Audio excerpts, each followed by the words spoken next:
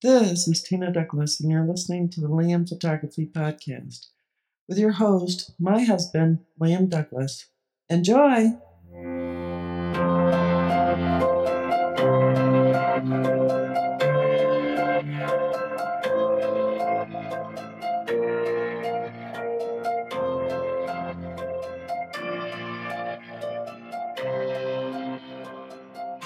Greetings, everybody. You're listening to the Liam Photography Podcast. I'm your host, Liam Douglas, and this is episode 156.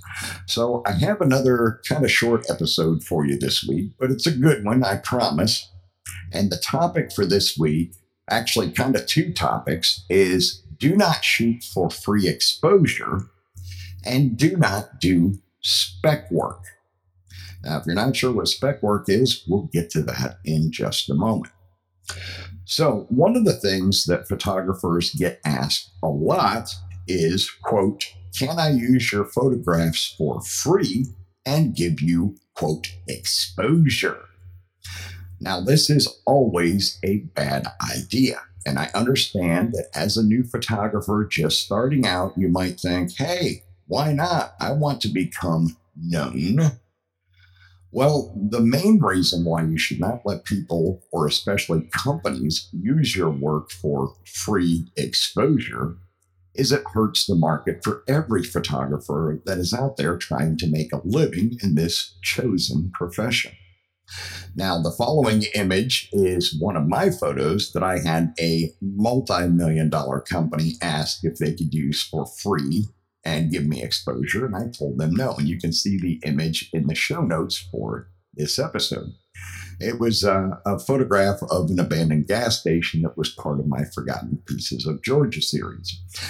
I don't know why they wanted to use the image. I didn't get into that with them. They asked if they could use it for free. I saw who the company was and what kind of money they were worth, and I was like, no, that's definitely not happening.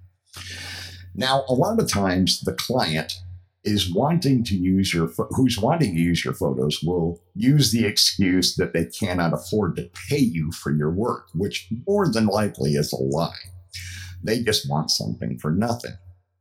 Now, I remember not too long ago reading an article by David Carson, who is a professional photographer for the St. Louis Post-Dispatch.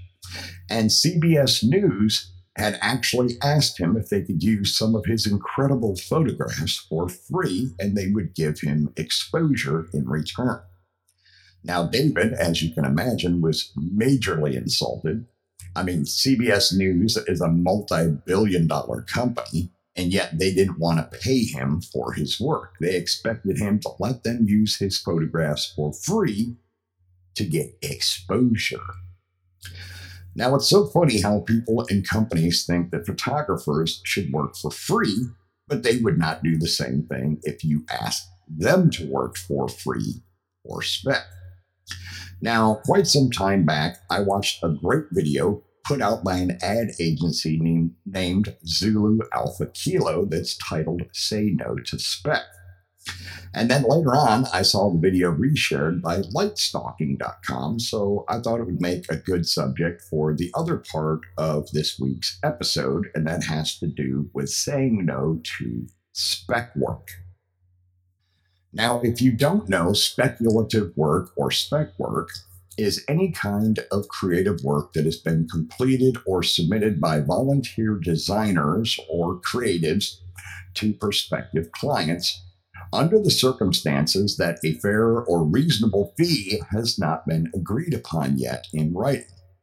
Designers are required to invest their own time and resources to compete against each other to win a contract.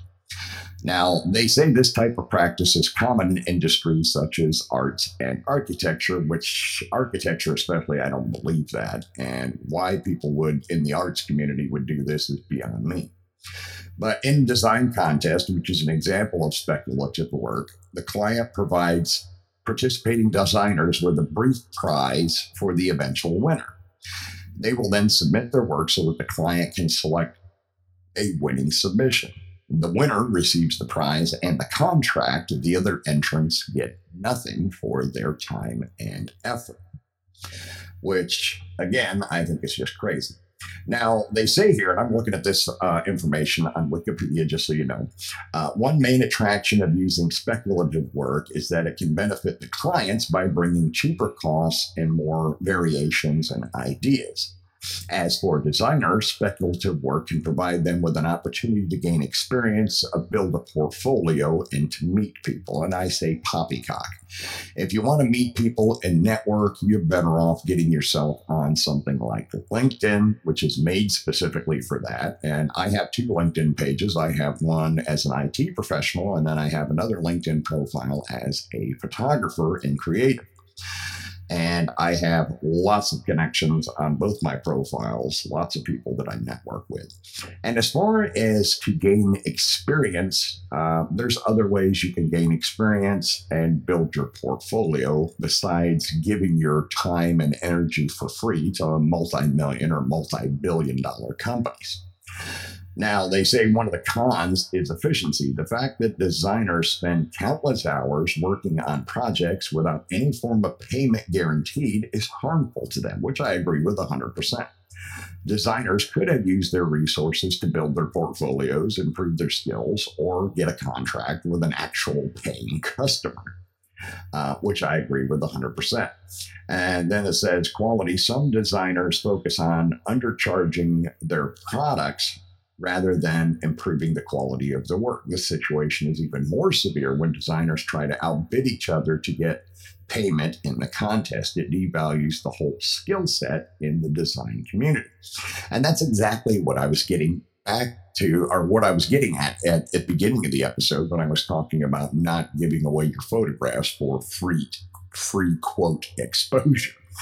I mean, it's absolutely ludicrous. I mean, how many people do you know that are going to be willing to give their time for absolutely free? I mean, when was the last time your doctor treated you for free? When was the last time a general contractor remodeled your house for free? When was the last time your local mechanic fixed your car for free? So if none of these other people are willing to work for free, why should you, just because you're a creative, whether you're a photographer or some other type of artist, a sculptor, or someone who draws or paints or anything like that? Why should you be expected to give your work away for free when nobody else in the world gives away their work for free? And if you ask them to, they think you're crazy. Now, getting back to the video I wanted to share with you, I'm going to have a link to the video to it on YouTube so you can watch it for yourself. But I want to go ahead and play the audio for you right now just so you can hear it. And this is really, really funny.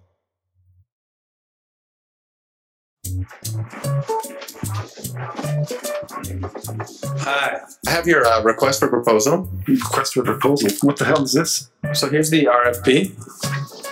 I'm going through this strategic process, right, where I'm going to pick my personal trainer. You give me the designs on spec, and then we'll see how I like the finished product, and maybe I'll pay for the build. Doesn't that sound good? Sounds completely ass backwards. I don't have $1.75 in my budget right now just to try one coffee willy-nilly to see if I like it or not. That's why I would like a spec one. No.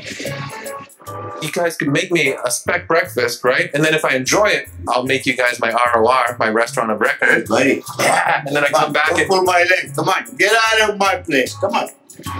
I'm busy.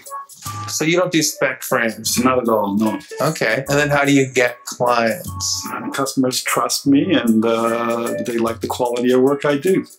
I definitely want you as a client, but I'm going to start providing my services day one, so you've got to start paying day one. That's just how businesses work. What if you were just my client, like right now, and you were paying for your coffee? How am I going to know if I like the coffee if I don't get to try You it just gotta first? trust. Be like everybody else do, you know. I mean, first you pay, then you eat. If I do like the frames, then I will buy more frames off you for a year, but that will come with a fee reduction. And then maybe the next year after that, another fee reduction of another 20% off. But I will be giving you business. No, I'm an architect. I'm a professional, and I get paid for my time. I will own all the rights to all the different trading methods we've gone through. I'm going to teach you how to do stuff, Right. and then you own my intellectual property. Exactly. Absolutely not ever would I do that. Who would ever agree to that? Okay, so I'm noticing that our chemistry is not really jiving right Well, now. I'm going to guess no. You work for the government, don't you? What's the matter with you, man? I have other restaurants that will do it for free, and I Go want. for it. Get out of here. Come on. Go for it. Why you come here? Drive your ass out from here. Come on. Do you do what you do for free? No. So why do you want me to?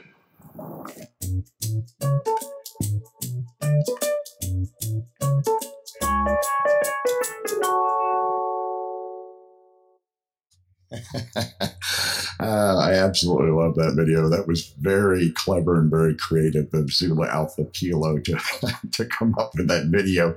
And I absolutely love it. And just to touch on it briefly, that's another thing that you never want to do is you'll not only get these multi-million or multi-billion dollar companies that want to use your work for free and just give you exposure, but then you'll actually have some of them that'll have the audacity to ask you if they can also have the copyright to your images. In other words, you give up all your rights to your work and let them have it for free. And then they can do whatever they want with it. They can turn around and sell your work, especially if they have a large audience or marketplace.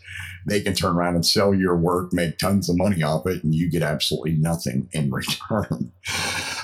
So definitely say no to free exposure work and absolutely say no to spec work. Please, for God's sakes, don't ever fall for either one of these scams. Remember to check out the Liam Photography Podcast Facebook group. It is a private group, and you must answer a security question to join, which is the name of the host of the show, myself, Liam. And I've also opened it up to allow you to give the name of a previous guest on the show to show that you are a listener. Once you're in the group, you are free to post your own original work. I'm also the admin of the Fujifilm GFX 50R group, which is the largest group for the 50R on Facebook. If you own or plan to own the 50R, you can request to join that group, but you do have to answer 2 security questions to join that group. You can find my work at liamphotography.net and follow me on Instagram, Facebook, and Twitter at liamphotoatl. If you like abandoned buildings and history, you can find my projects at forgottenpiecesofgeorgia.com and forgottenpiecesofpennsylvania.com.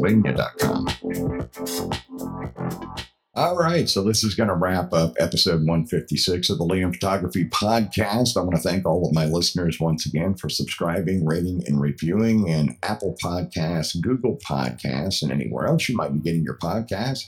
Also remind you that the first book, The Forgotten Pieces of Georgia and the Northwest Counties, is now available. You can pick up a signed copy at the liamphotography.net online store, or you can get an unsigned copy at amazon.com or barnesandnoble.com. Also, be sure to stop by on YouTube, check out the Liam Photography YouTube channel, give it the channel a subscribe, a like, and share out the videos, and hit the little bell icon so you can be notified as new content drops. And you can do the same for Forgotten Pieces of Georgia and Pennsylvania. They each have their own YouTube channels as well. You can find the links in the show notes. All right, that's going to wrap this one up. I will see you all again on Sunday for the latest news and rumors.